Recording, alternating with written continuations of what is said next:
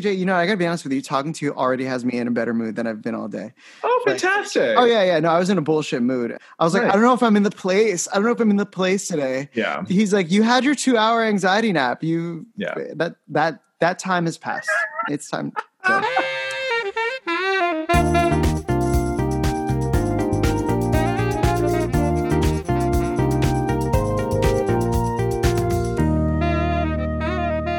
For those of you that are joining us for the first time, welcome to Icon or Wycon, the show where we break down our favorite film universes to see which stand the test of time. We are here. We are in the very middle of our second Star Wars trilogy. I am Andrew David Sotomayor, and this is the C-3PO to my R2-D2, Mr. CJ LaRoche.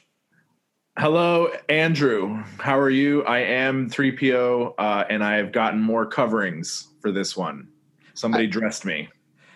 Fantastic. I'm still trying to figure out how your relevance to the narrative ties in at all, but here we are. Well, it's very important that someone decided that they were going to take me, put clothes on me, and then I got taken again. Then I got stolen twice in this movie. So here I am, and I'm not as funny as I usually am in this one. So, but what is this one? What am I talking about?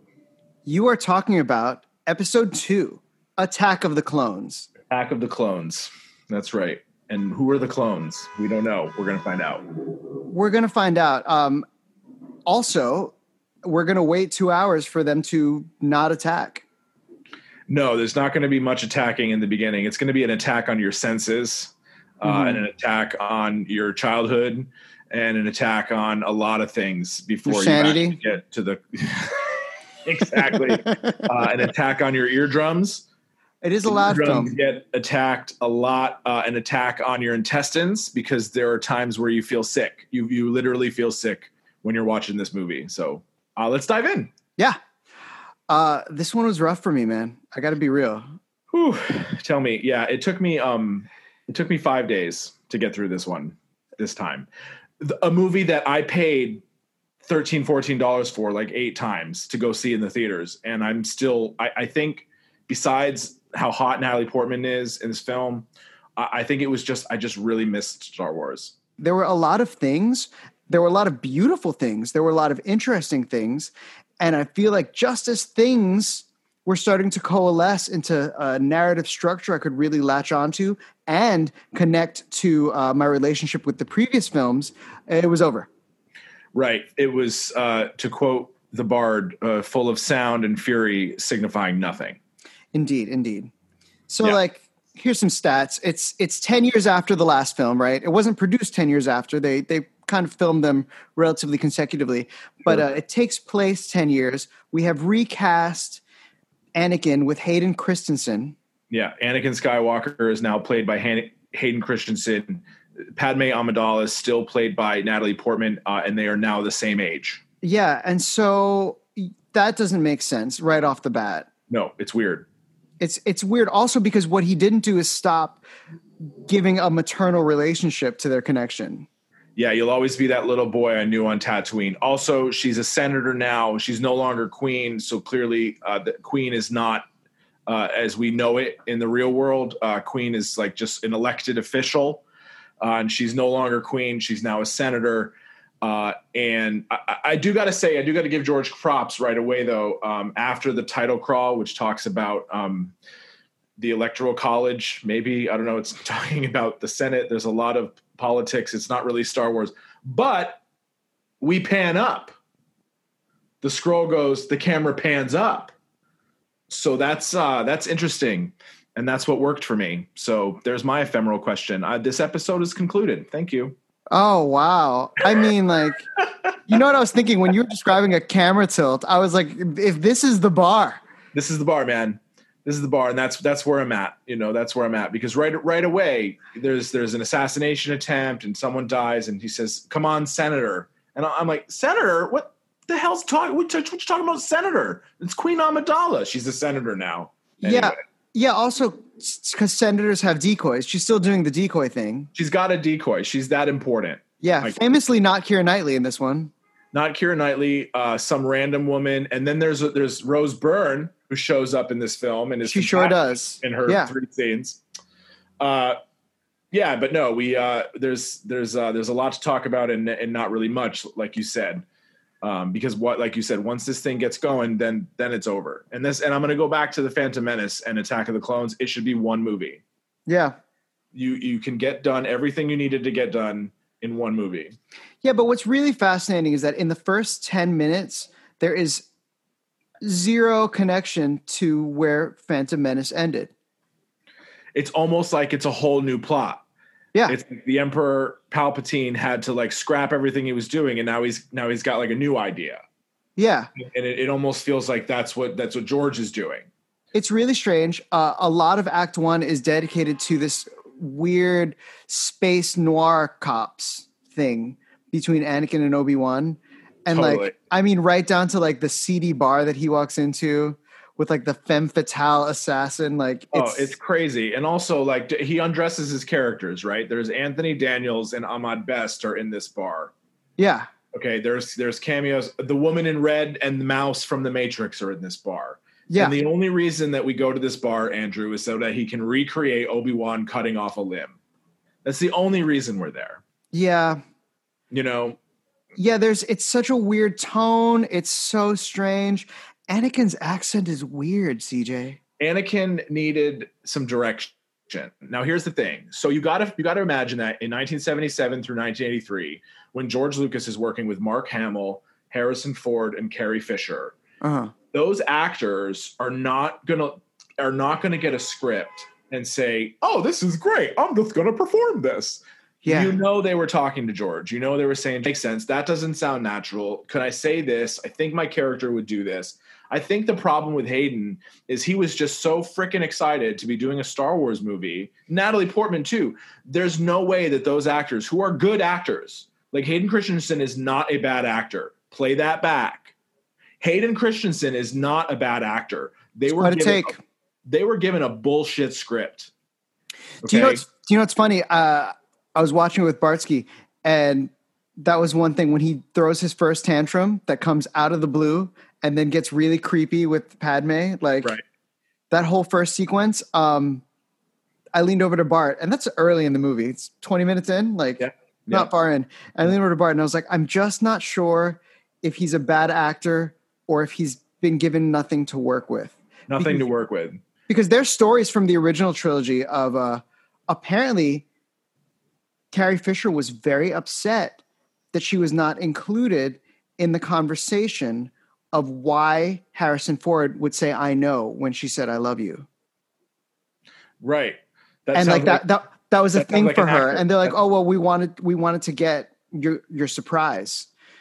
And she was like, "Yeah, but you have to include me in that conversation. Like, if I know that that's where we're going, I'm going to give you something different." I'm going to give you something different. Exactly. And I go back to the end of Return of the Jedi when George filmed Hayden Christensen as the Anakin Force Ghost. He didn't know what was coming. Yeah. So that's why he was flirting with his son. It's so weird.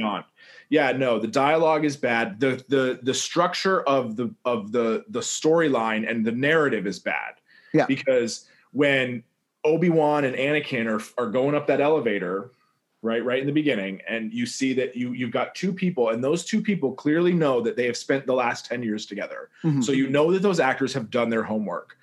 Then they start talking about falling in the pit of the Gundarks and relax, and I haven't seen her in 10 years, right? So you know that like there's something there, that those two actors have everything going on. And then they sit down. Mm-hmm. And Anakin is being a little bitch, and Obi-Wan is like clearly out of his league. He's not a great mentor to Anakin. He didn't want to take Anakin on. So there's that, right? And then when Anakin starts freaking out later in the film, when the moment that you're talking about, when he's talking about he never listens, he's holding me back, yada yada yada. Like you said, it comes out of nowhere, and that's a problem with the script. He wanted to do 11 movies, and he only had 2 hours to do it in. And it just doesn't make sense. The man is a visual filmmaker. The man is a visionary. The man is a legend. But he can't write dialogue to save his butt. No. I want to talk to you about something very important. This 50s space diner that Obi-Wan goes and investigates. I want to know how time and technology evolved to a place where on Coruscant there is a American 50s diner. 2-part question. Second question, why does the alien, what is it, a line cook? I think he's the chef. I think he owns it. Dax, I think he owns that restaurant, that diner, excuse me. Why is he Mel from Happy Days? Like, what? How is that even possible that this futuristic society can embody this 50s American stereotype? Because George Lucas, he was off the rails. There was nobody to ring him in. There was nobody around him. Like I said last time, the producers needed, like, if you're a producer and you are reading through episode 2, Attack of the Clones, and you come to that scene, that's the first page that you tear out. That's the first one where you say, no, you have created this amazingly wonderful futuristic world that's in the past. It's not in the 1950s. This does not fit into your universe. And you would almost say your vision here is flawed. So we're going to fix it because I'm a producer and I'm going to help you. He just ran rampant. I feel like he doesn't get back to actually making Star Wars until halfway through Revenge of the Sith. That's a hard take. And when I watch Revenge of the Sith, I'm going to keep that in mind because I'm not sure. This movie was actually worse than I remembered it. I remembered not liking it and I liked it less now that I know more, if that makes sense. I loved it back in the day, and now it's like I don't know that I'll ever. I mean, I will watch it again when like the next Star Wars thing drops just to get it in. But yeah, no, it's cringy, man. It's cringy for the dialogue. It's cringy for the arc. The characters have no arc. The characters have zero arc, zero agency.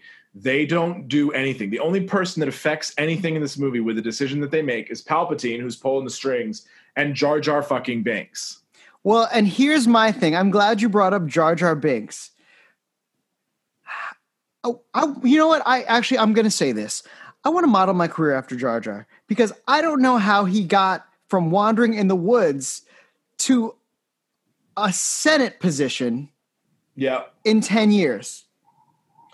Yeah, I mean... What kind of life trajectory is that? Yeah, it's wild. He was about to get run over, and then Qui-Gon saved him and lifted him up. It's a true rags to riches story.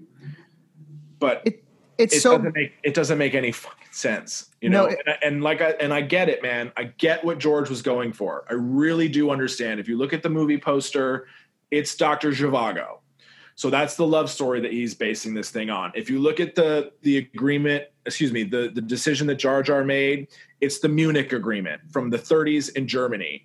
The assassination attempt in the beginning, it's the assassination of Archduke Francis Ferdinand, which started World War I. The creating of the conflict, making up a conflict, it's absolutely the burning of the Reichstag. He's talking about how democracy falls into fascism. Something that we in this world right now should maybe be paying attention to. The idea is fantastic. The execution is miserable. It's bizarre. It's bizarre. And what's strange is I actually really, really do love the political aspect of it. It's amazing. And when it's you start a wonderful seeing idea, the way you see them manipulate Jar Jar is very, very cool.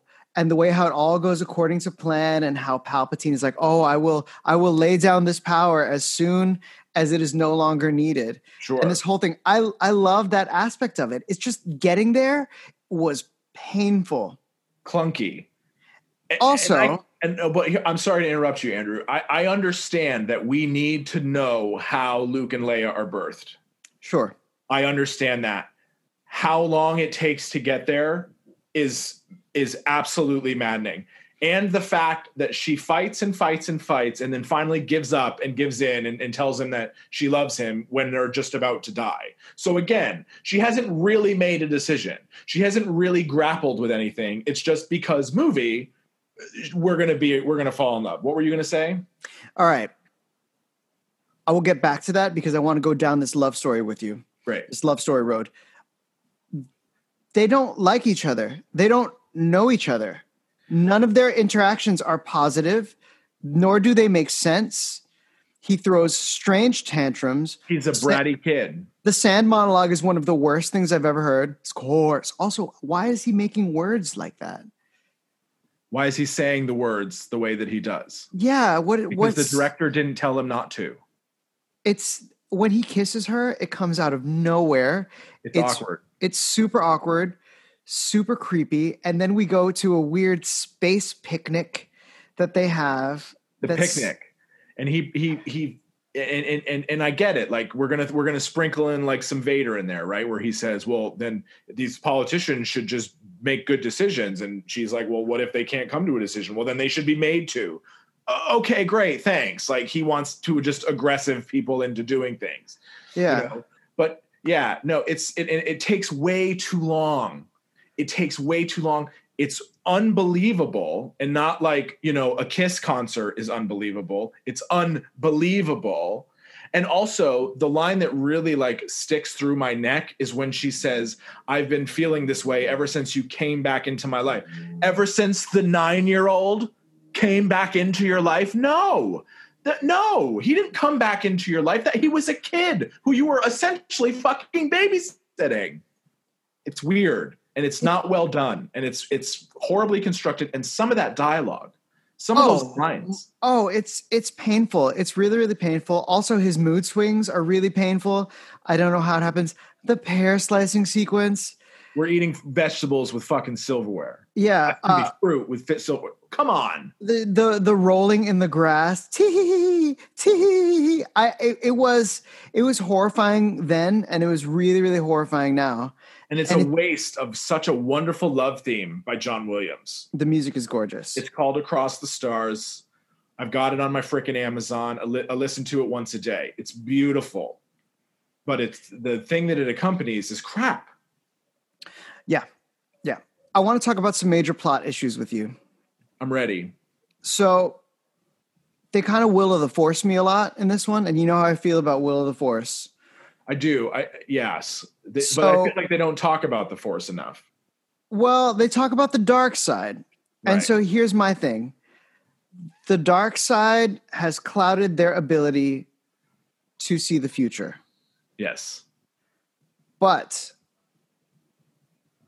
a case can be made that Sifo Dyas erasing Kamino from the archive would happen before the dark side was clouding their mind. So you think that it was Sifo Dyas that erased Kamino? I do. So interesting, because there are other people that think it was Palpatine somehow, and then there's other people that think it was Dooku. And you know what the real problem with that is, Andrew? That's not in the movie. That it's even a fucking question. Yeah. Who did it? But here's the thing. Who erased the planet, but then didn't really erase anything around the planet that would tell you that a planet's there? Yeah, all the data that's there is there, right? Okay, so now we have our space noir cop on the case. And then he can't figure out what that means. No. So he goes to Yoda and the younglings. Right, because how wonderful the mind of a child is. And they give him the answer. So he just goes there to investigate, which was what he was told to fucking do. Yep. Was to investigate. Okay, so then he goes and he finds, and this sequence looks beautiful. And I do want to say we've been saying a lot of negative things about the movie. The movie looks spectacular, and the score is beautiful. Absolutely, Coruscant looks incredible. The speeder chase at the beginning is with the assassin is incredible. Yeah. There's also 3 TIE fighters chasing an X-wing in that sequence. Oh my gosh. So that's there. I digress. He goes to Kamino. Yes. And sees this clone army. Right. And finds out that a clone army has been commissioned by a Jedi. Right. And he just showed up and said, "I'm a Jedi," and they told him everything without asking for identification. Yeah. So is the answer to all of these events that the dark side has clouded their connection to the Force? Right, because 10 years ago, Sifo Dyas died. But 10 years ago, he also commissioned a clone army. 10 years ago, Senator Palpatine became Chancellor Palpatine. Later in the film, Count Dooku tells Obi-Wan that a Dark Lord of the Sith is controlling the Senate. he tells him that Palpatine is controlling the Senate. So yeah, I think that you're right. I think that what they want us to think is that the dark side is making everybody all confused. But the problem is you're not confusing the viewer. Why is The Usual Suspects one of the top 10 movies of all time? Because you don't know who Kaiser Soze is. Because you don't know who fucking Kaiser Soze is. And at the end, it's an absolute kick in the balls when, you know, Chaz starts to put it all together for you on the screen. Now, I understand that we know the end at the beginning. But you don't have to hit us over the head with it, George. Like, you can sprinkle in little nuggets that, like, even we would have, as an audience, would have a hard time piecing together. The fact that it's so easy for us to piece together makes it unbelievable again. There is genuinely zero mystery. Zero mystery. It's all right there. Also, I was finding myself thinking, are we supposed to still not know, as the viewer, that Sidious and Palpatine are the same person? Because it's pretty clear. Yeah, I don't think that we're not supposed to know that. Okay, all right. Yeah. I think that's just how the Emperor dresses. Okay, the brim is pulled way down low. I'm legit disturbed by how clueless the Jedis were, and then in the face of finding out about this clone army, they make the decision to tell no one. Tell nobody. And then agree, be like, our power is getting weak. You're the Jedi Council. You were important enough that you were the first call for a trade negotiation last movie. Right. Well, let's go back to the beginning of the movie when there's like 11 Jedi sitting there in Palpatine's office and not one of them senses any dark side. They can't feel it. They can't feel it. Yet later on, when Yoda walks in and he's talking to Dooku, what does he say to him? The dark side I sense in you. So like Dooku can't mask it. Dooku can't mask his Drakkar Noir dark side. But the actual Emperor can. But the Emperor can, yeah, because he's like the most powerful. Yeah. And if it's going to be a thing where like he can mask it, well, like then give us some of that. Like, there's so much that these movies leave to off screen. They leave to go and figure it out later. I mean, when we get to the next trilogy, like that's all we're going to be talking about.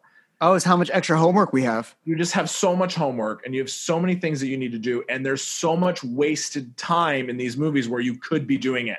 That whole scene with Count Dooku, he says like 11 interesting things, but he doesn't finish a sentence. He's like, oh my God, Obi-Wan, I can't believe you're here. Actually, Obi-Wan, let me tell you, the situation is bad. There's a Dark Lord of the Sith controlling the Senate. Oh no, Qui-Gon and I were buddies. Stop, shut up for 1 second. Let's go back to when you just walked in and like, let's investigate that. Like, let's talk about that. So many wasted opportunities to work with the greatest actors that he had. It's just maddening. It's bizarre. Maddening. It's bizarre. We got to talk about Shmi. Okay. So you know that in extended material, Dooku was the one who hired the Sand People to do that. You got to put it in the movie. You got to put it in the movie. You got to put it in the movie. I think the biggest, most disturbing thing is that she was waiting to die until he found her. She is now complete. What is this timing? This is 10 years. She's been out there for a month, right? Her husband says it's been about 30 days or a month.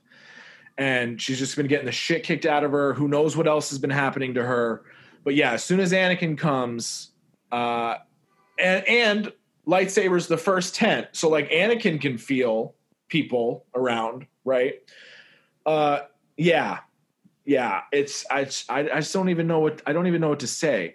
And then we have this wonderful moment where the music starts to swell, right? And like, again, John Williams, great job. Oh yeah. So good. And then he comes out and he just wastes away an entire Sand People, right? So we haven't seen anything from him that shows that he's like violent or like prone to rage, right? But now when it's convenient for the movie and the plot to move forward, he's just going to be like full of rage and like becomes a killer. I think that is, again, another wasted opportunity to show us some fucking conflict. It's so strange. It's completely unearned. It's unearned. That's a great word. He went, and the thing that doesn't make sense is he went and he does all of these things, right? Things. And he has his nightmare. He makes the choice to go to Tatooine. Padme comes with him. Super inappropriate. We are not following orders. We are going rogue. We are doing our thing. Right. His mother is dead. They find out that Obi-Wan is in trouble. He wants no part of it. And he's like, I have orders. Since when the fuck do you follow orders? Right. And it's just like, it's, again, Lucas, buddy, you don't have to manufacture that conflict. We understand. Obi-Wan is not a good teacher. Anakin is not a good student. They love each other. There's conflict between them. You don't need to keep beating us over the head with it. Tell us who Count Dooku is. Tell us why he's there. Tell us something else. Stop wasting our fucking time. Okay. And get this. You ready for this shit? Because this shit fucked me up too. So they have this whole factory fight sequence, right? Ugh. Where like Padme gets stuck in a big smelting thing because in the future we smelt like we did in the Roaring 20s still. Yeah, it's the Industrial Revolution. Yeah, of course it looks like that. So she's stuck in this pot. Yeah. And we have this whole thing and it gets so exciting to break the tension. Anakin has to say, not again. Obi-Wan's going to kill me. Obi-Wan's going to kill me. You don't fucking care about Obi-Wan. You don't. You weren't even going to show up. You don't. You were just going to, it doesn't matter. Yeah. It doesn't matter. But we're going to call back to the earlier part of the movie when Obi-Wan says, this weapon is your life. And it's like, actually, no, Obi-Wan. I think it was Obi-Wan Kenobi who said there are often alternatives to fighting.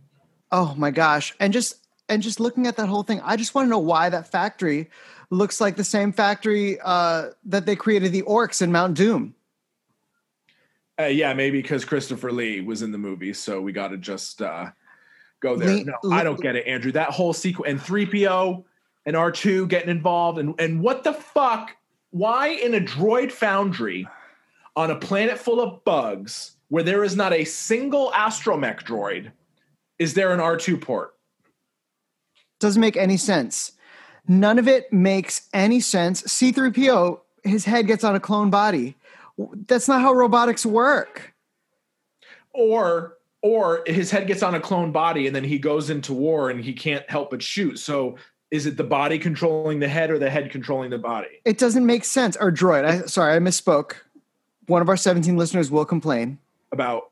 It's a droid, not a clone. It is a droid. Sorry. Yeah, you did say clone, but that's okay. No. It doesn't matter. Last time I said Jedi and I meant to say Empire. Yeah.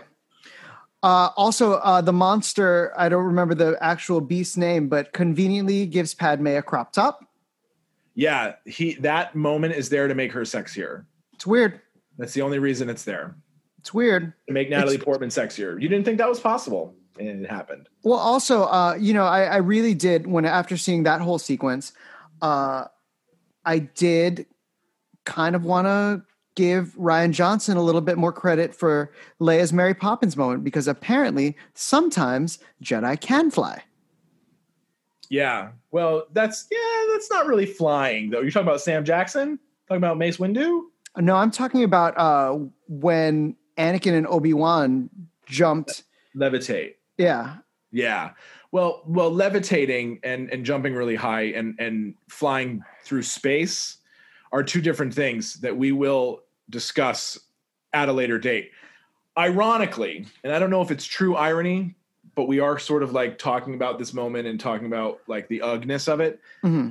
It's actually in this scene where this movie picks up for me. Absolutely. Well, the whole thing turns around. I do not understand how Mace Windu manages to sneak up on Dooku. That also doesn't make sense. Because are Dooku's force senses not sharp? Like, how does earlier, Andrew, he walked right past Obi-Wan. He can't sense a Jedi chilling in the corner. He has no idea.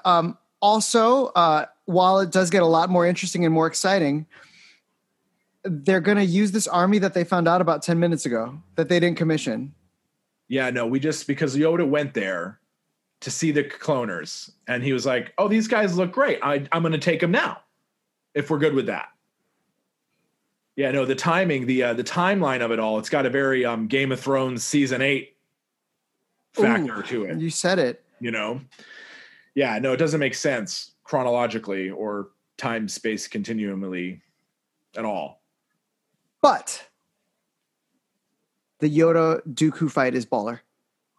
The Yoda Dooku fight is awesome. All of those Jedi in the arena, it's great. Is fantastic. And then even, you know, as much as I am sort of, there's a lot of things I have to say negatively about our first, really our second ground war in Star Wars. I do like the clones taking on the droid army. I like the ground battle aspect as well. And I like Anakin and Obi-Wan with Dooku before Yoda. I appreciate it. There's just a little bit of, you know, I really would have loved to see all three of those guys go after Dooku. There's so many more things I would have loved to see from this movie. And it does start to coalesce in the arena. It is funny. Padme, crafty little one, manages to get out of her chains, and that's really cool. There's a lot of cool stuff that happens, but it only happens because movie. None of the 2 hours have led us to this point effectively or efficiently. No. Just stuff has happened and we're here. And then right here is the thing that kind of ties to what you know about the universe the best. But everything before that is so bizarre and does not connect to the movie prior. No, and, you know, we got to talk about, like, Jango Fett is a huge part of this film. But once we get to Geonosis, why is he going to Geonosis? Like, what is he there? Is he still on the payroll? I don't know why he's there. They already have his genetic material. They've got him, right? Does he live there? Maybe he's raising Boba. He's raising Boba among them for some reason because he doesn't want their involvement in his. For some reason. Now, here's the thing. George put Jango Fett and Boba Fett in this movie for the fans. Absolutely. There's it's pure fan service, and I get it. But also, like, I don't get it because the Kaminoans said, we'd like to keep him here. And then he leaves, but now he's like part of the Separatist army. It's all very just, you know, wow. It's yikesy. Words. And then there's a wedding. There is a wedding, and we do end. I do like the last bit with the Imperial March and Bail Organa's subtle little fist pound. And then the wedding, like you said, and we end the same way that Empire ends with two people and the droids looking out. And that scenery, man, that Naboo scenery looks great. Is special. But there was just a lot, and there's still a lot. There's just a lot to be desired from Attack of the Clones. I could go on, but we should take a break. Let's take a break. You know, Andrew, as much as doing these episodes takes away from my video game time, I do really enjoy talking to you. I enjoy talking to you too, CJ. But you know what's missing? I wish there was a way for us to communicate with our 17 listeners. Oh, what if they were to follow us on Instagram and Twitter at Icon or Wycon? That's a fantastic start. And you know what else they should do? They should take a minute to subscribe to us on all of their favorite podcast apps. Well, what are those iconic apps? I mean, Podbean, Apple Podcasts, Spotify, Amazon Music. Amazon Music, do they like bring it to your door? No, they do not. Oh, okay, good. Back to the show. And we're back. CJ, I'm ready to turn this conversation into something a little bit more esoteric, something maybe ephemeral. It's time for ephemeral questions with Andrew and CJ. Let's get to it. I wasn't expecting the melody change. I was like, where's this going? You had me on the edge of my seat. You had me on the edge of my seat in a way that this movie did not. That's right. I just gave you Across the Stars ephemeral questions introduction. Beautiful work. There was no other excitement to generate. Bra to the vo. Bro. Brovo. That'd be a Brovo moment? It's a Brovo. Nice. All right, CJ. What worked for you about this movie? What worked for me was the production design. Oh, my God. They did such amazing work. Right from the start with the pan up and Coruscant the ships coming in, Ben Burt again, like just making it real, making all those sounds, making the universe sound like the universe is supposed to sound. We got Naboo again. We go back to Naboo, and as painful as those scenes were, where they took place was fantastic. Some of it was digital, some of it was on location in Italy, but I think it was just fantastic. Like you mentioned earlier with Camino, the setting there, going back to Tatooine. One of the best shots in this whole film was when Anakin was talking to the Jawas, and when he was riding the speeder, that Tatooine sunset. We go to Geonosis, which is such a strange and interesting world. And then coming back to Coruscant with Dooku coming in and, going to meet Palpatine in that seedy part of town. I just thought that the production designers, the practical stuff plus the CGI, where the CGI super failed was in the Jedi Temple. All of that stuff looked so fake and so bad. But I'm not gonna deduct points for that. I'm gonna say the production design was something that really, really worked for me. How about you, Andrew? What worked for you?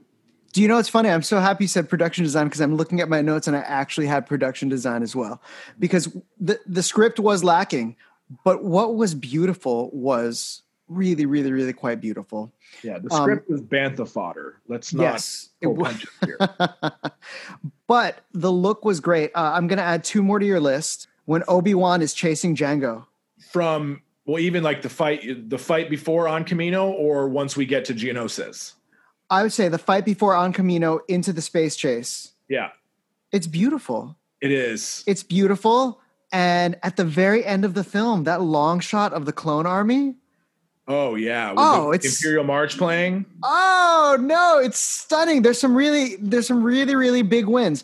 And also, I've heard people complain that the sequence with Yoda in the space helicopter with the clone army talking to them and commanding them. I've heard the criticism that looks like a video game cutscene. Yeah. And sure, if we look at it through today's eyes with what we've seen, it does look like a video game cutscene. But if you take there wasn't a single actor in a clone trooper armament. Every single clone trooper was digital. Yeah, it was fully digital. Also, that's the first time anyone had done that, right?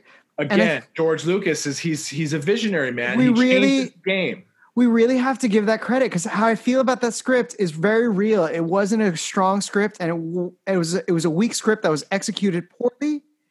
But he did show us things that we had never seen before in a way that the sequel trilogy, with all of its technology and all of its money, doesn't do. They don't show us anything brand new like what he gave us in Attack of the Clones. He showed us things that filmgoers had never seen before, and I think that's spectacular. I hate the diner sequence. I think it's so silly. It's also fucking gorgeous. Oh, absolutely. With this fucking like droid Alice just being like, "What do you want, honey?" It's ridiculous, but it looks incredible. Jedi by the looks of him. Yeah, that's the thing. It's like, I'm going to give you a sport analogy, okay?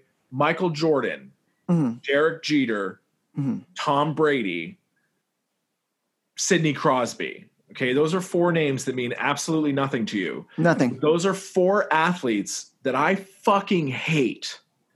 Why? Because they're so good, right? We sit on this podcast and we, for the last two episodes, have sort of like shat on George a little bit because he's so brilliant. He is brilliant. And because the thing that he has created for us, Star Wars, okay, it touches us and it affects us in such a ephemeral way. It gets deep inside of us.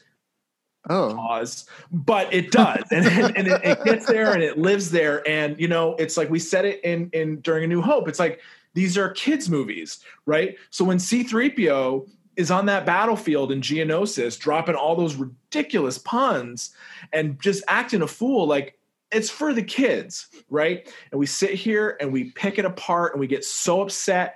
But at the end of the day, like you said, George constantly tries to give us something new. And that's like the beauty of it, is that he made the original trilogy and then he comes into the prequels and he's like, well, I'm not just going to remake the original trilogy. He tried to give us something new, and he gets an A+++ for effort. Even he really though does.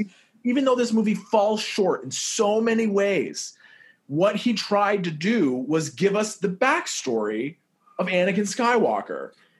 He didn't really do it that well. Like you said, the turn to the dark side, it's not earned, right? Like we don't see enough of it, and we miss. There are certain parts missing, like when he's hacking all those Tuskens, and we hear Qui-Gon saying, "Anakin, why, George? Tell us why. Tell us why." But it's okay that you don't, because you're George fucking Lucas and you created Star Wars and you changed so many people's lives, for the better. And you changed the movie industry like 9 times. Yeah. Yeah. No, it's wild what he created. It's just not a good movie. It's just not a good movie. But he does achieve some really, really strong heights, and it's things that you see it's technology that gets utilized from that moment on. Yep. It's design elements that you see get cribbed and copied in any sort of space fantasy. Yep. Space opera. Space opera. No, he achieved something major. Yep. Warts and all. No question. What didn't work for you?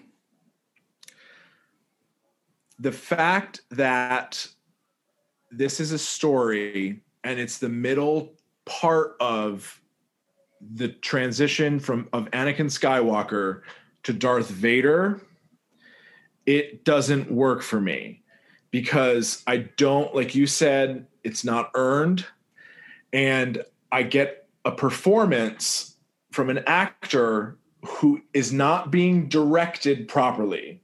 There's not enough conflict.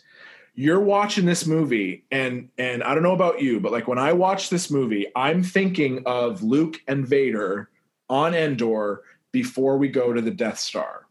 I can feel the conflict in you, Father.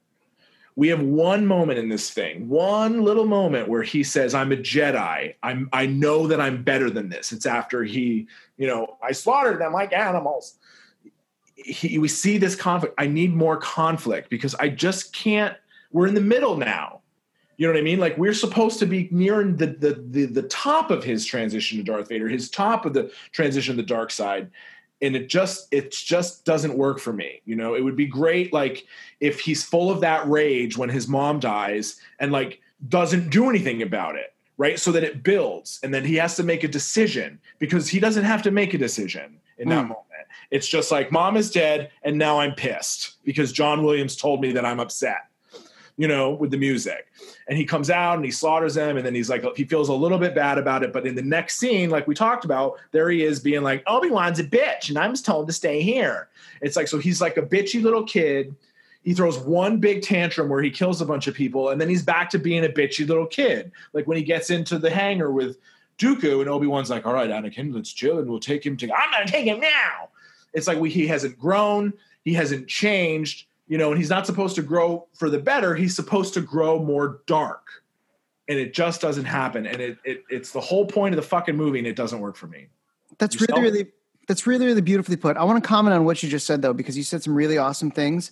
And I think there's something special about how deeply you went into how unearned his character arc is. There's a trap that writers fall into, where in trying to make sure something is clear, they make it obvious. So like, that's where you get situations like, you can tell a writer doesn't know what a strong woman looks like, because you can see by context, this woman is supposed to be strong, but all the dialogue and all the entrances, she's just mean. Right. Yeah. And a lot of times you see it in musicals a lot, that strong woman gets written as mean or funny Yeah. And like, I think in this case, he really wanted to telegraph that Anakin is erratic and his emotions are uncontrollable. He was trying to go back to what Yoda feared about him, what Yoda's concerns were. Sure. That all of this stuff is boiling in him and he's a little bit too erratic. In trying to make it so obvious that he is so extremely erratic, what he succeeded in doing was creating someone that's inconsistent. Totally inconsistent, because none of his reactions are his reactions are so polar and they're so unearned. All I know is that I cannot trust Anakin at all. Yeah, and he's not in control of his emotions, and like nothing. He doesn't do anything except for slaughtering the Tusken Raiders. Everything just happens to him, right? Oh, yeah. It just happens to most of the characters in this movie. Oh, yeah. And then they have opinions about that. They have opinions about events. Exactly. And you talk about Yoda sensing the fear in him. Well, he senses the fear in him when he's missing his mom, but he can't sense the fact that he wants to bone Padme, and he just sort of like puts them in that situation together, you know. Or you can tell me the Emperor was manipulating it all you want, but they're the ones that said, yeah, that's a great idea, Palps. Let's do that. Well, and I'm so glad you brought that up, because that ties directly into my what didn't work. What didn't work for me is Secret Lovers, Secret Army. I've seen, at this point, when this movie comes out, I've seen 4 Star Wars movies. Not only have I seen 4 Star Wars movies, I have 40 years of a relationship with them, right? At this point. Say I was 10 when A New Hope came out. We can say that by the time Attack of the Clones come out, I have a 40-year relationship with this franchise. You were not 10. I wasn't. A New Hope came out. I wasn't. So the 17 listeners know you're not. How old would that make you? Ancient. Make you older than me, Andrew. Yeah, I wasn't 10. I'm just saying, say that I've been gifted with the opportunity to have seen all of these from the first one, right, in the theater. And I go and I see on opening night, I go see Attack of the Clones and I watch this movie. There has been no groundwork laid to tell me that Anakin and Padme could ever get away with being secret lovers, yet we devote a lot of screen time to exploring that possibility. There's no groundwork laid that an Jedi that I have never met has off panel maybe commissioned an army, maybe deleted some records that are important, and nobody felt it. There's been no groundwork laid that the Jedi could become this weak all of a sudden. It's wild. And I'll tell you, Andrew, there's a rumor out there that Sifo Dyas was a typo. What? That Sifo Dyas was Sidious. And there was a typo, and they saw it and they said, actually, that's a better idea. You know, you talked about the onset changes on Empire. No, when you say that Sidious is the one that did it, Sidious has to be the one that does it. You can't just switch it up because of a typo. That actually makes sense if it's Sidious. It sure does.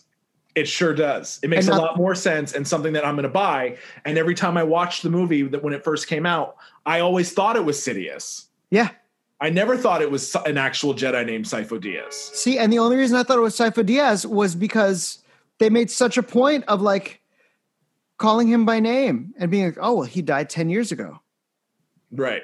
It's a trap that they all fell into, you know, not a trap, but a trap. Thank you, Admiral Akbar. It makes no sense. And so that's the big beef I have with it, that like plot wise, the things that get the most screen time are the things that make the least sense. Make the least sense and need the most explaining. And I've fallen asleep. I know, it's so bad. No. Does this film, dare I ask, make your Desert Island top 5?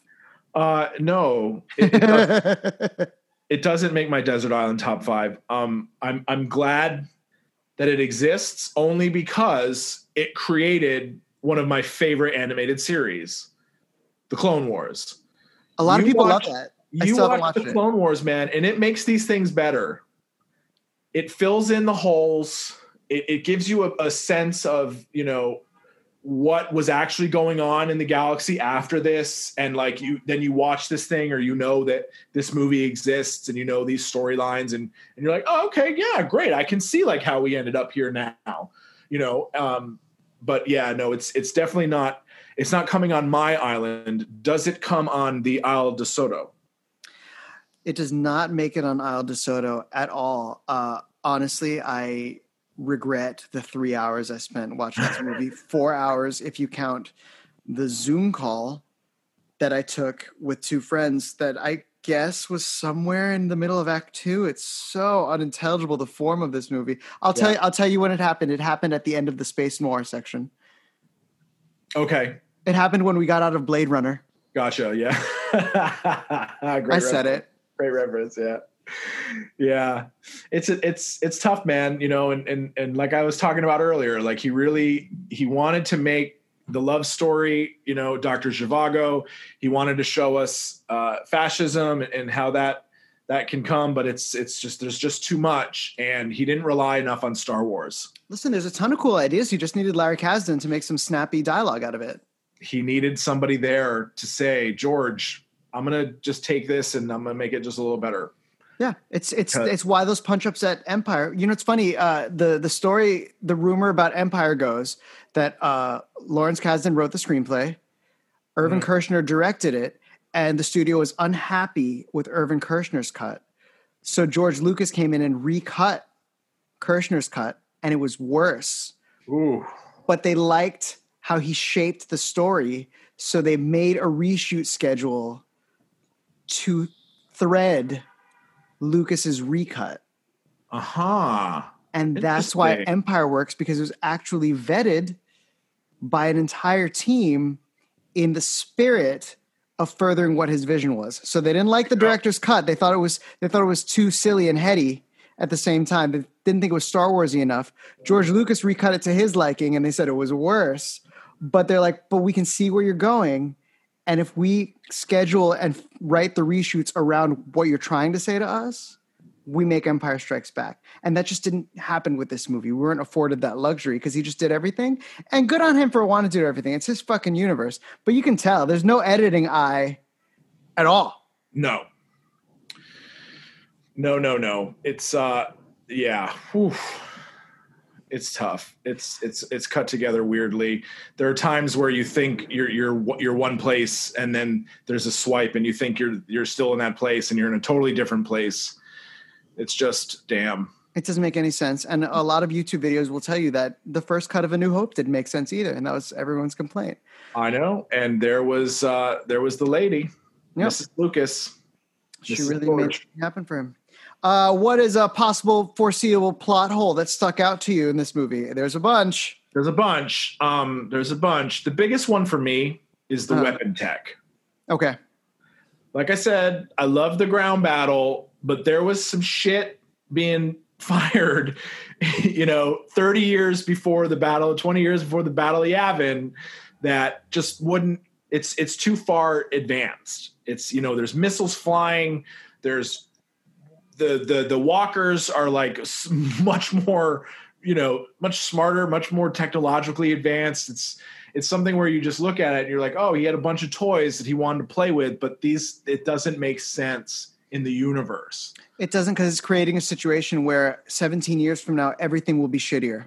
Everything will be like a little shittier. And I get it. You want to talk about like, well, during, war, like everything kind of sucks except for the people that are doing the war. Because that's why they're doing the war. All that money, the reason that everybody's lives sucks is because all the money is being put into the tech. It's what arms races are. Absolutely. And you've got these lasers that just stick out and like stay, as opposed to blasters. And it's always stuck out to me and always been something that bothers me. The other plot hole is Homer Simpson is in this movie. I love that you texted me that. I was like, what? Oh. Yeah, one of the very first gunners in the Battle of Geonosis, when they're saving the Jedi in the arena, if you'll look into the cockpit, and it's Homer fucking Simpson. So weird. So that's a plot hole. Your plot holes? Owen doesn't remember C-3PO when we get to A New Hope. Owen doesn't remember C-3PO. That's the problem. Like, how is that even possible? Well, there was legit zero reason to include Uncle Owen and Aunt Beru. Yeah, you didn't need it. So you put them in there, and ask him if he speaks Bocce. Ask him if he remembers you. That's the question that she should have asked in A New Hope. Yeah. Also, let's talk about this. It was probably Uncle Owen that finished him. He probably did, right? Because it wasn't Dad. Klieg, right? Yeah, no. Klieg, yeah. Klieg, yeah. It wasn't him. Certainly wasn't him. No, it wasn't Aunt Beru. She's busy with the blue milk and cheese. Also, he really made sure we saw that blue milk and cheese. The blue milk was prevalent. And the speeder, Luke's speeder, was in the background in that scene. And also that was a T-16 Skyhopper that Luke used to drop bombs on wombats. Or no, what was he? I used to drop. What did he drop in Beggar's Canyon? I don't remember. Womp Rats? Was it Womp Rats? I think it's Womp Rats. Yeah. Anyway, we're gonna get to the bigger plot hole of Owen and Beru and old Ben in Revenge of the Sith, but that's a great one, Andrew. Yeah, I actually never even thought about that. Like, why doesn't he remember C-3PO? He introduces himself as C-3PO. Yeah. No, it's the same guy. Yeah. Same guy. Holy crap. Yeah, he wouldn't have, he should have been like, my droid. Yeah, you're back, brah. Yeah, the one that the fucking Jedis stole. He's totally stolen. Yeah. And no right to that droid. That droid, because Shmi was sold to Cleo, whatever his name is. Yeah. That belongs to that family. Yeah. And Anakin just takes him. Yeah, why? Because he made him? Yeah, but years ago. He didn't finish him. Fuck. It's so weird. What's your special award?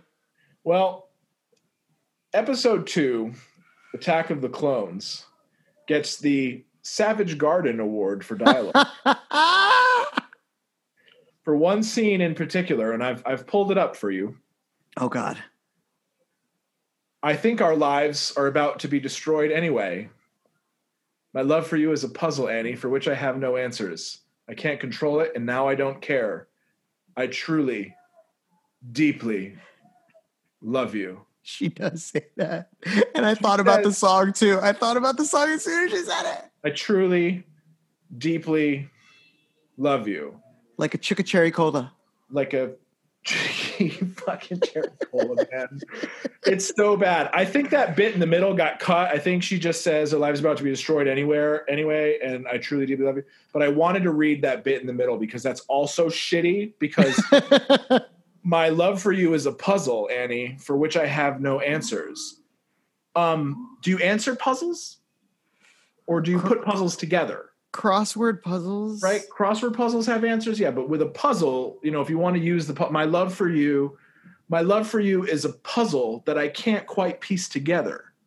That's better. Yeah, that's better. It's still shitty, yeah, but it's better. But that's a punch up, yeah. Yeah, but the Savage Garden Award for dialogue goes to Attack of the Clones. I am waiting with bated breath for your special award.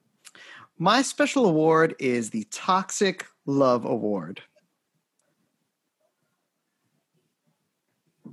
What the silence that you just heard, ladies and gentlemen, was me trying to avoid a spit take. Talk to me about the Toxic Love Award. These relationships are poisonous. You have, let's go down the list. You got Obi-Wan and Anakin.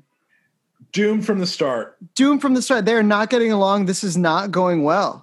No, 10 years. It's been awkward probably for 10 years. Yeah. Yeah. This is not going well. And that witty banter in the speeder in Blade Runner tells you all of that, that relationship is terrible. And then let's go Anakin and Padme. He kind of gaslights her into a relationship. He gaslights her. It's creepy. She's just as fallible. No, she's just as responsible as he is for it being, as awful as it is. But yeah, he, and who's to say he's not using Jedi mind tricks on her?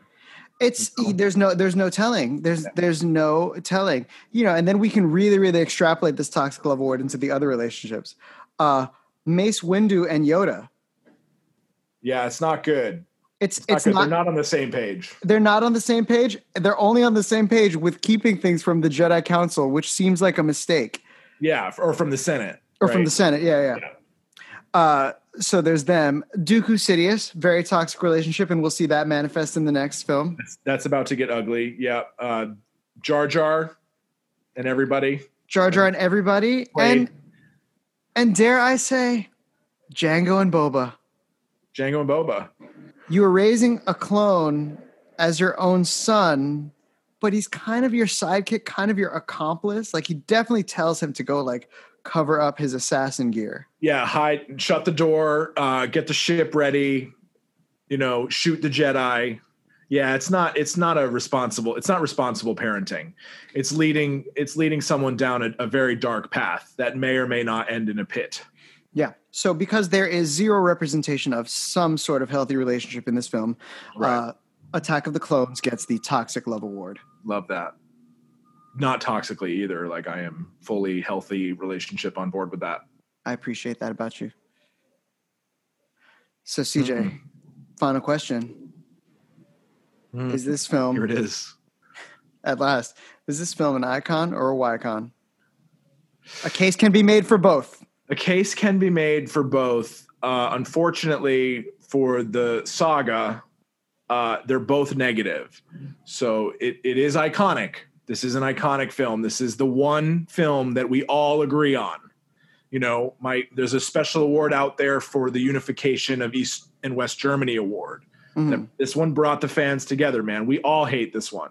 Yeah, it sucks. You know, there's maybe a few people out there who have good feelings that they want to talk about with this one, but for the most part, this movie is iconic in how poorly it was received, and that people just don't like it. It's always number 9 in the countdown. It's always number 9. You know, but I think it's a Wycon for us. I think for Icon or Wycon, this is absolutely not, you know, the kind of thing that we're looking for, that stands the test of time, that has all of the things that we want to have in it. So I'm going to say Wycon. You? I agree with you, CJ, with everything you said. It is an absolute Wycon. It is iconic, but all for negative things. Right. It does have some stunning special effects achievements. Sure. But it really, if the mission is to see if it stands the test of time, I absolutely hated this film more than the first time I saw it, when I hated it. Yeah. It's not good, and it needed to be part of episode 1, and it needed to be different, and he just wanted to do too much. And I just wanted the 30 minutes of story that were relevant to what I came to see. That's right. Padme and Anakin, there was such a better way to get there, and how literally any other way than you did would have been better. So what he's asking us to do is get on board with this soap opera rapidly accelerated love story right away with some real cutting room floor Dawson's Creek level dialogue. Yeah, and there's no way that woman who is 5-6 years older than him would enter a sexual relationship with him, given the way that he's acting. She's just smarter than that. She's much smarter than that. She's a fucking queen senator. She's a senator queen. Fucking shit. I don't buy it. Yeah, I never did. I just thought Natalie Portman was beautiful. Still is. All right. Well, this was great. I'm so happy we did this. A very important film. We made it to the end of it. We had a lot of feelings. Lots of feelings. Yeah. And but we're better for coming out the other side of it. We sure are. Stronger, if you will. With the Force and the voting. And the voting. Yeah. All right. Well, I'm Andrew David Sotomayor. I'm CJ LaRoche. This has been Icon or Wycon, and we'll see you next time.